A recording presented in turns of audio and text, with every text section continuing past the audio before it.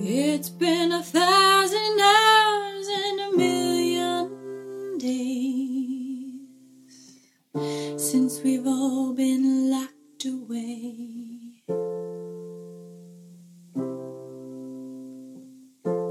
I don't go out at night, I stay in all day. Maybe text my friend Renee.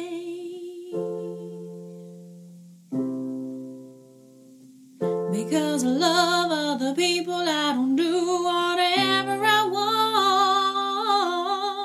But nothing, I said nothing can take away these blues. So why don't you care? My health depends on you. Well, nothing compares to this, that's for sure. Serena Fiallo, bringing us a little light in these dark times. How about we chase that glimmer, we follow that humor, we pursue togetherness as we slip through the portal once more that leads us to the deep night. Deep night, feels night, deep night, feels night, deep night, feels alright. Oh, fringe, hello. It's me, Dale Seaver, your host, guide, and guru, and you better believe I'm wearing a mask for the rest of my life. It's time for another hour of regrets and revelations, that which we call the deep night. We come to you on this evening, as we always do, from the foul banks of the Gowanus. Oh, to be outside once more, sitting on that canal's slippery shores for a picnic of jicama chips and Galinda's famous imitation ham salad.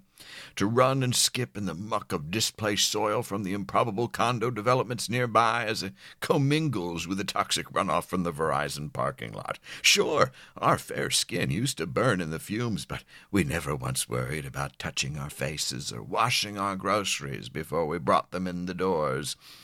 Actually, in retrospect, it seems like we should have been doing a better job of washing everything, so thank you, coronavirus, for showing us just how filthy we were. And our thoughts tonight, even as we try to keep things in good humor, are with the brave folks out there on the front lines of this battle to contain the virus, the grocery workers, the delivery people. I'll tell you, we lasted 18 days before succumbing to the need for alcohol delivery. Maybe it was different at your address, but oh, what a beautiful day that was. And to the nurses and doctors and medical staff pouring into New York City at the moment to help us from parts elsewhere, all we can say is thank you.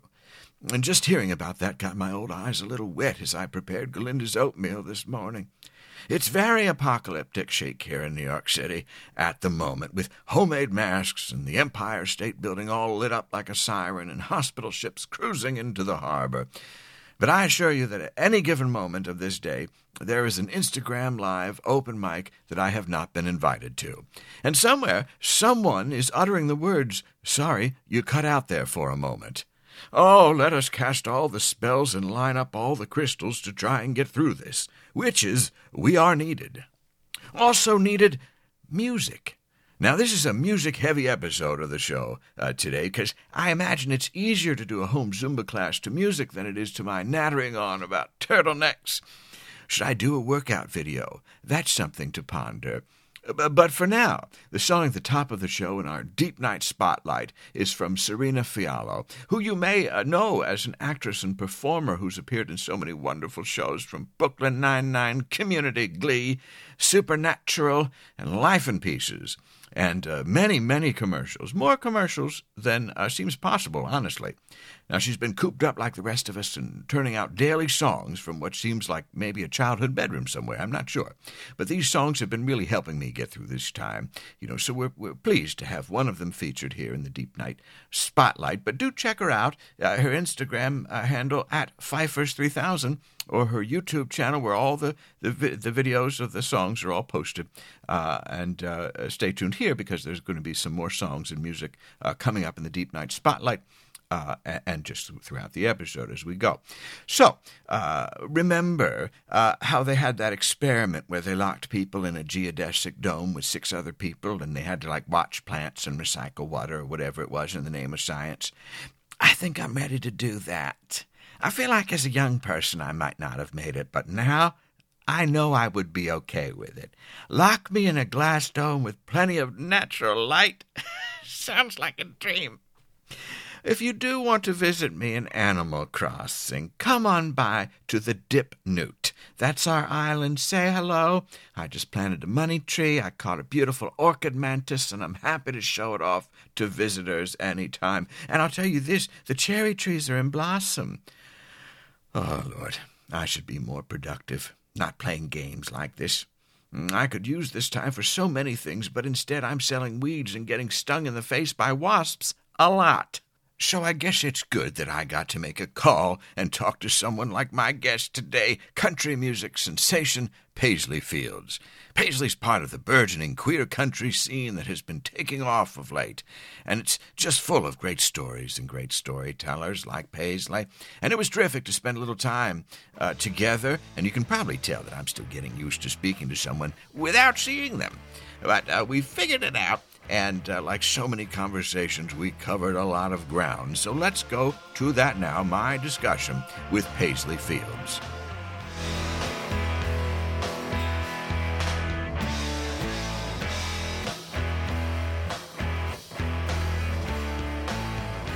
Paisley Fields, welcome to the Deep Night. Thank you. Thank you for having me. I'm glad to be here. Yes. And now I know the band's name is Paisley Fields, but is that what you go by as well? I do. Yes, I go by Paisley. Good. I'm calling you whatever you want because these are quarantine rules, which means there are no rules. Anything goes except going outside and doing stuff with people. Yeah. But otherwise, go nuts. So we were set to talk before all this happened with the virus and all that. And I know you are not alone in this situation. None of us are alone in this situation. But tell me, what was your spring going to look like? Spring was going to look like a lot of touring. We were supposed to play South by Southwest, and we were on a tour on the way there when all that kind of blew up, and we ended up canceling the end of that tour and canceling our April tour and just sitting at home now. But yeah, I was planning to be on the road a lot, like a lot of other musicians. And would that have been your first time at South by Southwest? Yep, performing, it would have been my first time, and we had a spot as official artists. So hopefully we'll be back next year, or if they reschedule it. Yes, I hope so. I know my career is unaffected by this. I'm immune to success. So for me, no different. But it must be difficult to have built some momentum and then to just have it all be put on hold like that. I know a lot of people are experiencing that. Yeah, it is. It also feels a little like selfish to worry about my career at a time like this. So I don't know. I'm going through, like everybody, this range of emotion, and we were building momentum, and all of a sudden it's just like the world stopped moving. Right. It's such a, I hear that you don't want to feel selfish about it, but also it's got to be part of it. I mean, we're all just having the brakes slammed on us. It's an unusual thing. And we're trying to do the best we can. Have you been participating in the online sort of concerts and things on Instagram and what have you? Yeah, I've been doing that. I did a few of them. So I performed at a couple of the virtual festivals. There's this thing called the Socially Distant Fest that was a lot of fun. And then our record label did a showcase or a virtual festival on their Instagram page that was also really cool. And we had a little hangout backstage. We call it this virtual backstage in WhatsApp where all the artists were talking and hanging out. And it was kind of cool to have that. It felt closer to an actual concert experience than the other ones that I've done. Right. And do you think that'll stay? Do you think that's a lasting thing that's going to be just another vehicle, another platform? I don't know. It's hard to say. I mean, I find it, of course, a lot less fulfilling to perform to a phone in my living room than to like an actual audience.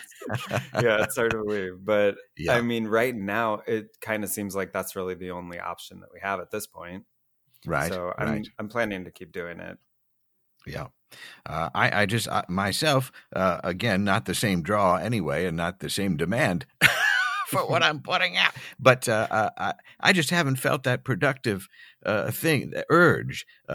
It's hard to do anything besides, have some time to plan an orchard and Animal Crossing on the Nintendo. That's about as much as I can focus on at the moment. It's been very difficult. Yeah, I found that too. It's hard to be productive, and I feel like, oh, I should be writing a bunch of songs, or I should be creative, or doing this or doing that. And I've written like one song, and I had to take an edible and like mentally torture myself to get that song done. So Right. not super productive here. Yes, there's a lot of projects that are still there. Yeah. I can't even get to it. But let's go back through this, though. I want to understand your story a little bit better, because I gather you grew up in Iowa. I did. I grew up in Iowa, a real small town there. Yes, of all the states I've been to, and I'm about 47 at the moment, that's Iowa is one where I have probably spent about the least amount of time. So when paint the picture for me. This is a small place, farming. Is that what's going on? Yeah, it's a farming town that I grew up in. Our front yard was a cornfield. Uh-huh.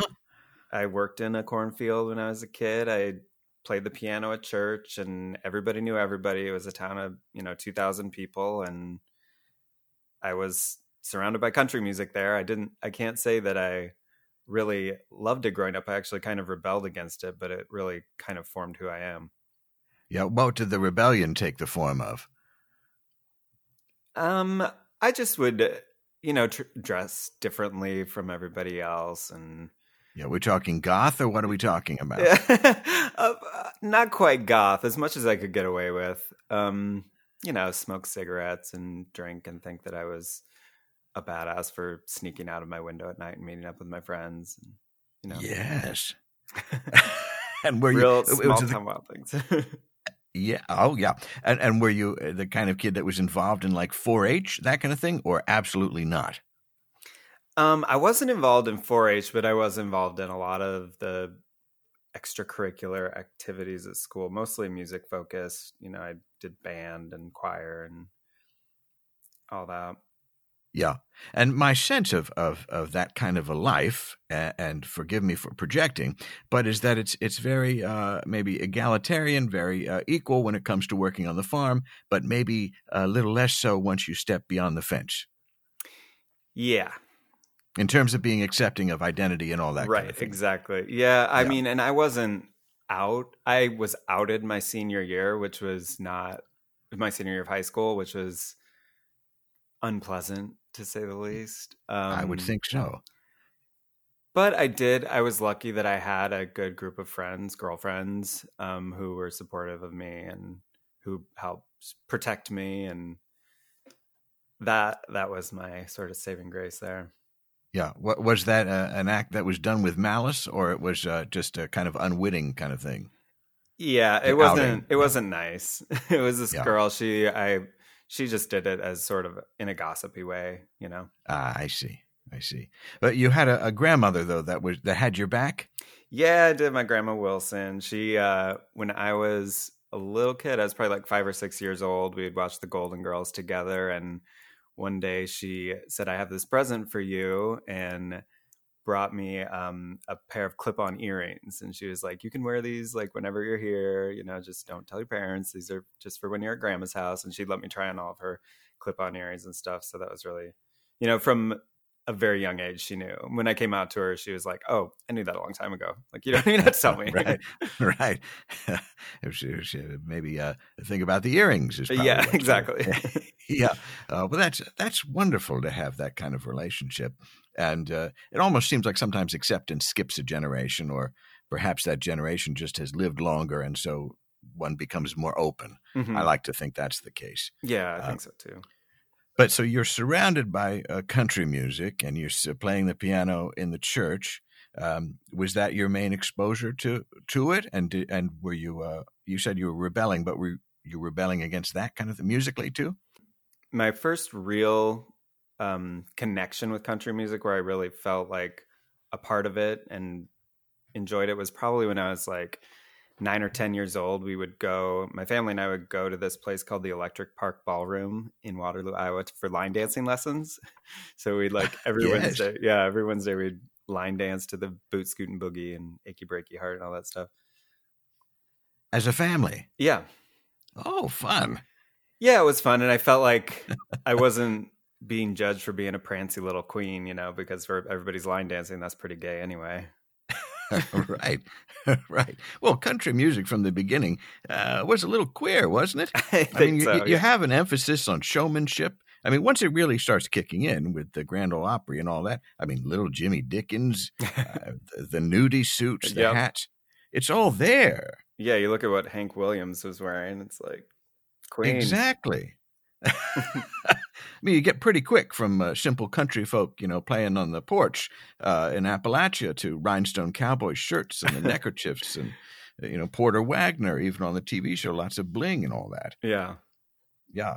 But playing of the music, when did that take hold? I know you said in the church, but that can be its own thing. What about for your own enjoyment? And I guess I always kind of played it a little bit. But as far as writing, I would say really like it was after I went to Japan, maybe about 10 years ago. And I really felt there I sort of reconnected with the countryside of myself after being in New York for so long. We lived in the countryside in Japan, and I strangely found some similarities to life there and life that I had growing up. And it was through that I sort of reconnected to my country roots, so to speak, and really made the decision to play country music because that's what really felt natural to me all along. Right. Well, that's a big leap to get to Japan. So maybe let's fill in a little bit. Did I skip over something? I don't know. Maybe not. It could have been a long stretch of nothing going on for you, which happens for me all the time. But so you're drawn to it a little bit. You're doing the family line dancing and that kind of thing. You see that world. At what point do you move away from it? From Iowa, do you go to school in New York, or what's the trajectory there that gets you off the farm? I guess I started rebelling like everybody did when they were a teenager, and I studied classical music. I went to school for piano performance, so I really dove into the world of classical music and more like avant-garde stuff. I moved to New York and played. Wait a minute, what kind of avant-garde stuff are we talking about? Doing a lot of repetitive thing from Philip Glass, or what? I did like Philip Glass. I never really played that music, but I listened to Philip Glass, and then as far as popular music, David Bowie and Prince, and yeah. So if I have a few years on you probably, but at one point there was a thing called, and it was definitely a scam, but this Columbia House thing where you could get 10 tapes for $1 or a dime or whatever it was. What would be on your 10 cassettes from the Columbia House if you were to buy them then? Oh, God, from the Columbia House. I do remember having Columbia House, the CDs. Okay, yeah. I can't even remember some of the stuff I got. It was probably embarrassing, to tell you the truth. It's always embarrassing. That's why I asked you. Mine is horrendous. It's an absolutely terrible list. What were some of yours? Crash Test Dummies. Okay. The soundtrack to Beaches. Stormfront by Billy Joel. Hayden's The Planets. Simpsons Sing the Blues. I mean, go down the list. Simpsons Sing the Blues. That's a good one. An underrated album, I would offer. Yeah, I would love to hear that. So, but you were taking in a whole range of things. Yeah, it was probably Garth Brooks and there we go. The Dixie Chicks. Yeah. Mixed with maybe some Ace of Base. Uh-huh. if we're gonna be real here. Yeah. Well, I know when I was listening to your music, I picked up a little Dixie Chicks, maybe a little They Might Be Giants in there too. Oh yeah. Sure, why not? Why not? They're good. I talked to our mutual friend Mercy Bell, and she had a lot of disco influence, a lot of folk in there too. Oh yeah. It's fascinating, all the influences that lead to a person to do the thing that they end up doing. But you're studying classical piano? Yeah, so I studied that. And then with what was the goal there? I think I just wanted to play. I didn't Yeah. really have like I want to be a classical piano player. I didn't, when I was 18 years old, all I wanted to do was play the piano. Yeah. So I figured the way to become the best piano player I could was to study classical music. So that was really the goal there. Sure. And then what does a young person, you were in New York studying that? That was in Iowa. And then I moved Back to in New York. Iowa. Mm-hmm. And then I moved to Okay. New York after I graduated. After you graduate. So what does a young person with a degree in classical music, is that what it would have been? Music degree? It was a BA in piano, yeah. BA in piano. Piano performance. Yeah. What does a young person do in New York with that? That's a good question. I got a regular office job, and then I was playing in a band and working at a nightclub on the weekends. So I was working all the time. As a piano player? Not at first. I ended up working in piano bars in Manhattan. Okay. And so I played in piano bars for maybe 5 or 6 years, and that was until pretty recently, where I just decided to go full time on being an artist. And as a piano bar player, does that entail? You're taking some requests. You're playing along. Does people enjoy their drinks? The places I played, I was taking requests, and they were sort of sing along open mic situations. So any song somebody wanted to hear, I'd play it. So I know thousands of songs at this point. That's always so impressive to me when a musician can just sit down and play it. Yeah. I don't have that kind of a mind. I'm always jealous of that. It took a lot of work. I wasn't very good at first. I was actually really terrible at first, but you had to learn quick or else. Yeah. People are pretty. But is it just that everything's a pattern and you just pick it up? So I mean, I had an iPad too, so I can look up the music. Okay. Yeah, I guess the actual sheet music does help. But still, it's impressive that anybody can sit down and look at the sheet music and just go for it. I'm always impressed by that. But were you meeting people doing those gigs? Was it beneficial? It was. I ended up meeting a couple artists that I co-wrote with at one of the gigs in the Village. I wrote a song with Bob the Drag Queen called Purse First. They got onto the Billboard chart. Wow. And then I also met my friend Scarlett Envy there, and we've collaborated on some stuff. She was just on RuPaul's Drag Race, and we put a song out called Feeling is Mutual. And we're going to be putting out another one together. So I got to meet some other artists and people who I collaborated with through those gigs. Yeah. And so you're doing that. Then how do you get to Japan? This was after Japan. I'm skipping around. Oh, okay. All right. Japan came first. Yeah. So this was, I was working an office job and I was just kind of like tired of that. I wanted to play music full time and have a music career. And this opportunity came up for my husband and I to go to Japan for a year. And I ended up studying taiko drumming there, formed a band there. We did some touring, got like a little famous in the little town where we lived. And then when it was time for me to come back to New York, I made the decision that I'm only going to play music. Just do what that takes. But the country bug bit you again in Japan. Yeah. While you're taiko drumming. While I'm taiko drumming and playing Japanese No, it makes total sense. It was Was it just go ahead. I know, what were you going to say?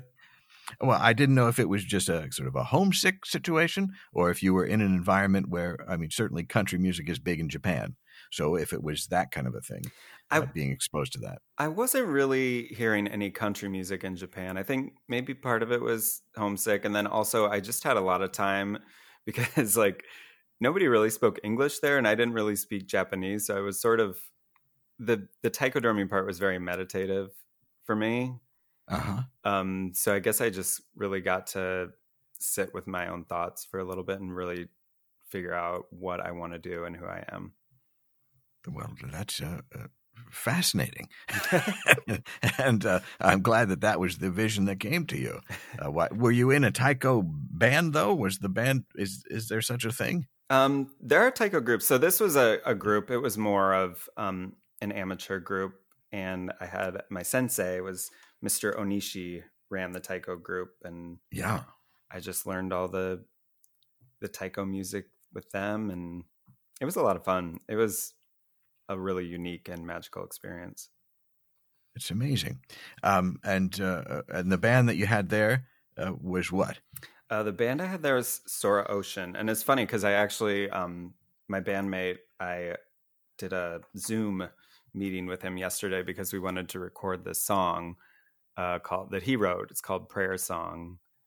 And he plays his name is Kazunari Abe, and he plays a shinobue, which is this Japanese bamboo flute. And then I play piano, and sometimes we do some instrumental songs, and then some I would sing on too.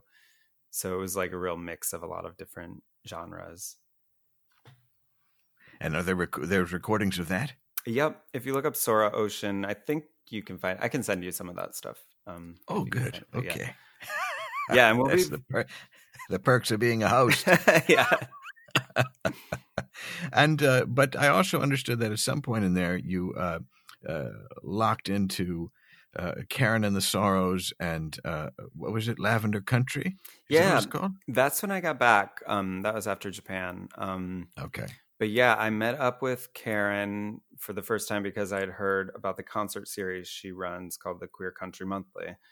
Right. So went there, met her, and ended up performing at a couple of those. And Karen and I became friends, and we've toured a lot together and done a lot of shows together. She's a really amazing person. And I played the loveliest, absolutely the loveliest. And she did some of our earliest live shows. Oh, really? I adore her. Yeah. Yeah. She has a deep history with the Deep Night. It's probably time to reach out to them again. Quarantine is a good time to reach out to everyone that's ever been in your life. And tell me about Lavender Country, though. So Lavender Country, I met Patrick at their show in Nashville. I had just played in Louisville, and I saw they were performing.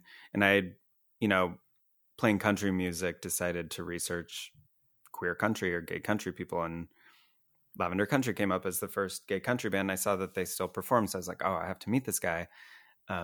So I met Patrick in Nashville, and we ended up staying in touch. I played backup for them when they played in New York, and then I ended up touring with them as the opener and also in the Lavender Country band playing on keyboard. And he's singing on our new record, and I played on his new record on a couple songs on piano, and we just, as Patrick says, we're girlfriends. Well, it does seem that however long that it's been around, that as we said, there's some the roots are probably deeper than we know. That queer country, though, is having a kind of a moment right now. Yeah, I think it is. There's a lot of people in our community, and there's a fan base and an interest, and I think queer people belong in country music just as much as anybody, because country music is really just about telling stories, and our stories deserve to be heard as much as anybody else's. Absolutely. And what happens? Are the folks back in Iowa excited when you come through with the fringes and everything? I think so. We played the Iowa State Fair, and then my hometown had a Pride Festival. It was like the town a little larger than ours next to us, called Cedar Falls, which is in the Cedar Valley in Iowa. But they had a Pride Festival, and we performed at it, and the Indigo Girls were there, and it was, wow. I couldn't believe it, because, growing up there is like, this will never happen. Well, the Iowa State Fair, that's got to be a big gig. It was a good one. It was fun. We did a couple stages, and I was a little worried about people walking out or being, offended. But everybody really was into it, and we won the crowd over, and it was just cool to be there. I remember when I was a kid, I would perform in the talent show. So I was like, Yeah. oh, I'm back. How you like me now? Yeah, exactly. Did you win any of those talent shows? I did not win any of the talent shows, and I mentioned that on stage. Oh, good for you. That's good. And was that at the time when all the presidential candidates are circling through, having the corn dogs and whatever else? This was not during that time, but that happens there. Yeah. Yeah. Oh, yeah. All right. Wanted to make sure I have my right state fairs. Well, that's terribly exciting. I'm jealous. I want to play a state fair. Oh, you got to go to the Iowa State Fair sometime. See the butter cow. Oh, I long for a butter cow. That would be exciting. It's the hot yes, you can't get it too hot though. Now, when you write a song like the one that's out there now, "Ride Me Cowboy," the themes are pretty overt right there. Yeah. Yeah. Oh, I wondered, what role does humor play in the songwriting as you're developing these? It depends on the song. I mean, every song is different. For that one, obviously, humor was a big factor. I was just laying in bed when the song sort of came to me, and I was cracking myself up thinking of all these lines, and I was like, "This is funny. I'm gonna make this a song." So it's a little cheeky. Yeah, a little cheeky. Yeah. Yeah. But that's country music, I think. I think so too. Yeah, sure. There's a long history of that, isn't there? Yeah. Definitely. And an American popular song as well, going back to some of the old tunes about the coal man and whatever else. Mm-hmm. So is there any comparison, though, that really gets under your skin when somebody says, "Oh, you know what this sounds like"? Not really. Nobody's ever compare me to anybody that I'm like, "Oh, shut up." But that's probably good. Yeah. At least yet, anyway. We'll see. Right. And so the "Ride Me Cowboy" is just a single, or it's part of an album? Well, we haven't announced it yet, but it is part of an album that okay, we're going to be announcing in a couple weeks. So we're still. Okay. I won't tell anybody. Okay. I think the cat's out of the bag. Most people know. Yeah. But it's been going well. That's been getting some play. Is that what happens? We've been getting some play on the radio, which is exciting. The plan was to tour it down to South by Southwest, so that sort of threw a wrench in things. But right, yeah, I think it's going well as best we can do with the state of the world. Right, sure. But can you imagine a time where you might take the family back to the old line dancing place and one of your songs is playing? That would be a trip. Yeah. The family doing okay? Yeah. So everybody's still around back there? Yep, okay. Everybody's okay. They're all safe and healthy still in Iowa. Good. I'm the only one who got away. Well, sometimes that's fine. As long as somebody gets out, yeah, can report back in, reflect a little bit on what's going on. Right. So you'll continue, of course, during this time to create stuff if you can and sell things as you can and try to generally figure things out. But I wondered if you could, this is a two-parter, if you had any songs that you would be turning to at this moment to sort of ease you through it. And then the second part, maybe there's a song of one of yours that we could consider. We talked about Karen and the Sorrows, and I've been listening to her really good new records. So I would say, Guaranteed Broken Heart is a good one for this time. Yep. And then put that on the hi-fi. Yeah, put it on there. Yeah. Yep. And then one of yours that we might play here. We might as well do Ride Me Cowboy since we've been talking about it. It's true. And if that doesn't put you in a good mood, I don't know what will. I agree. Yeah. Now, do you make your costumes as well, or your outfit? I don't know what you call them. Your stage presence? I don't make them myself. I've tried and failed, so I get help with that. Yeah.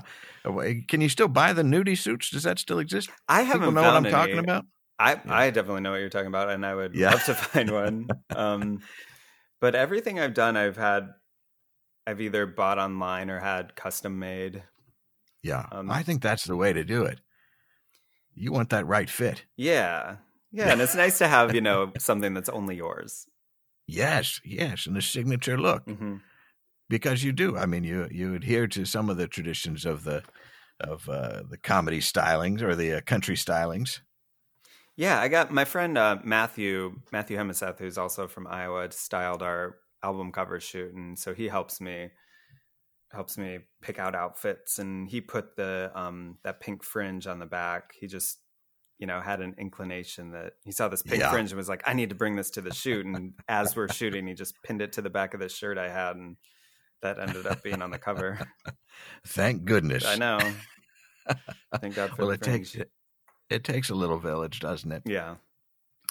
Indeed. To coax us through and to make it all work together.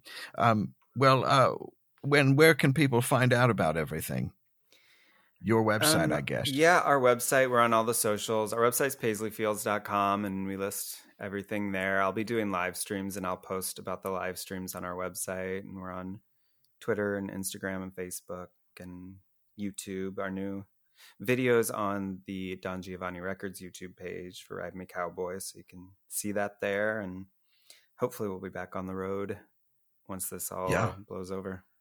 Yes, hopefully there's a return to a new and even better existence. Yeah, I hope so. I'm hopeful. Yeah. Trying to remain hopeful. Yeah. Good. Well, Paisley, thank you so much for joining me from quarantine. Thank you for having me. It was really nice talking to you. I wish you all the best in the career and with your health and everything. Thank you for doing it. Thank you very much. All right, all you buckaroos. Time to rope 'em up. Ease on into the ride. Suns are going down on this cattle town. Leave your boots under the chair. And play me a song on the steel guitar in nothing but your underwear. We'll have a couple of beers and look up at the stars while the old white porch swing sways. And come inside and I'll give you a ride at the end of your honky-tonk day. Ride me, cowboy. Ride me good. Won't you ride me good? Show me what you got going on under that hood. Ride me, cowboy, till the cows come home. Till the cows come home. Look deep in my eyes, put your hands on my thighs, and ride, ride, ride.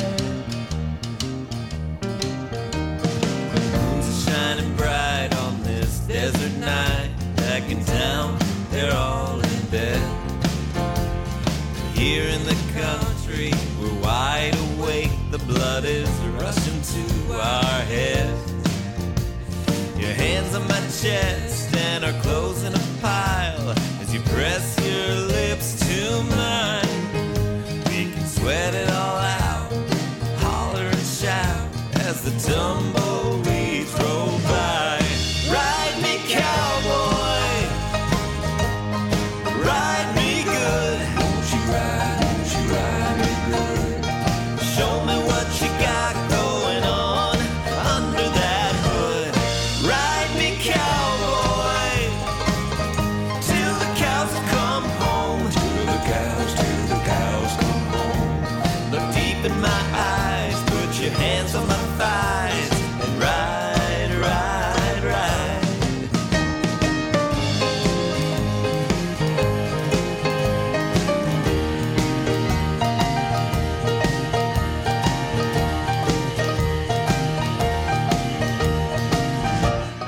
Ride me, cowboy, till the cows come home. Till the cows come home.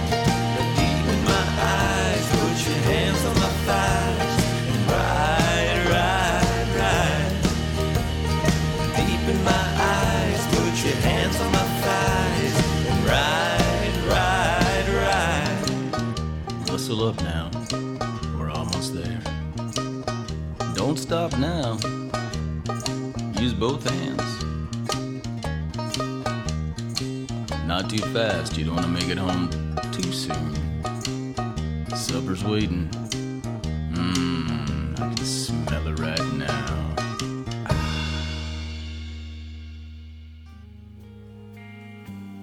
Oh, what fun. A great song, a great conversation. My thanks to Paisley for joining me and having such a nice mic set up on the other end. It makes a difference, I'll tell you that. Everybody should invest in a decent USB mic so we can talk. All right, well, here we are, the end of another episode, and I thank you for joining me. I do hope you find a little bit of comfort in all this. We'll get through it. We all agree it should not have been this bad, but what can you do? Hopefully we'll make some good changes in our political situation in the fall. But until then, let us cling to our deep night mantra, for we know that although this night is ending, a bright new day is just ahead. Be safe, friends. Deep Night with Dale is independently produced and performed by James Bewley, Season 12 podcast icon, illustrated by Lars Litaro, Deep Night Season 12 theme by Zach Gabbard. Music throughout the episode is provided by the talented roster at Haller Hills Farm in Ohio. Production studio space provided by Harvestworks here in New York City. Remember to subscribe, rate, and review the show on Apple Podcasts or tune in on Stitcher, SoundCloud, or Spotify. Thank you for listening, and this season, I encourage you all to leave your portals open.